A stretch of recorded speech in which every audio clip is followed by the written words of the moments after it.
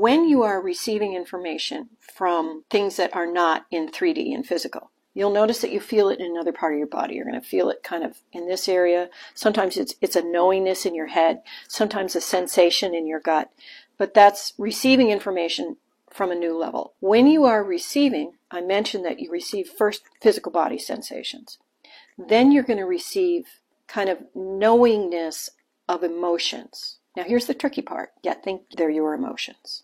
They hit you out of the freaking blue. When that happens, the only way to tell that it is not yours is if you don't see a discernible reason to have that as sudden emotion. Because what your very, very helpful brain will do is the minute your body is creating a truth for you, receiving information, it will quickly run through the files and insert the most energetically used memory that fits that emotion. And you'll go, oh my God, that hurts me so bad. No, the emotion came first and then the memory, but it happened so quickly you couldn't tell. And that's what I'm about teaching you. That's the first step to learning how to harness and heal yourself, is learning how to deal with that moment in time.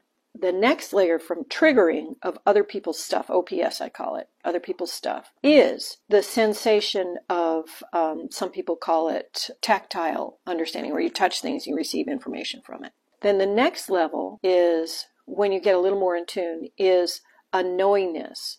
Sometimes they call it clairaudience, claircognizance. And then from that point, that's when you start hearing the people who forgot to go to the next place. Shortcast Club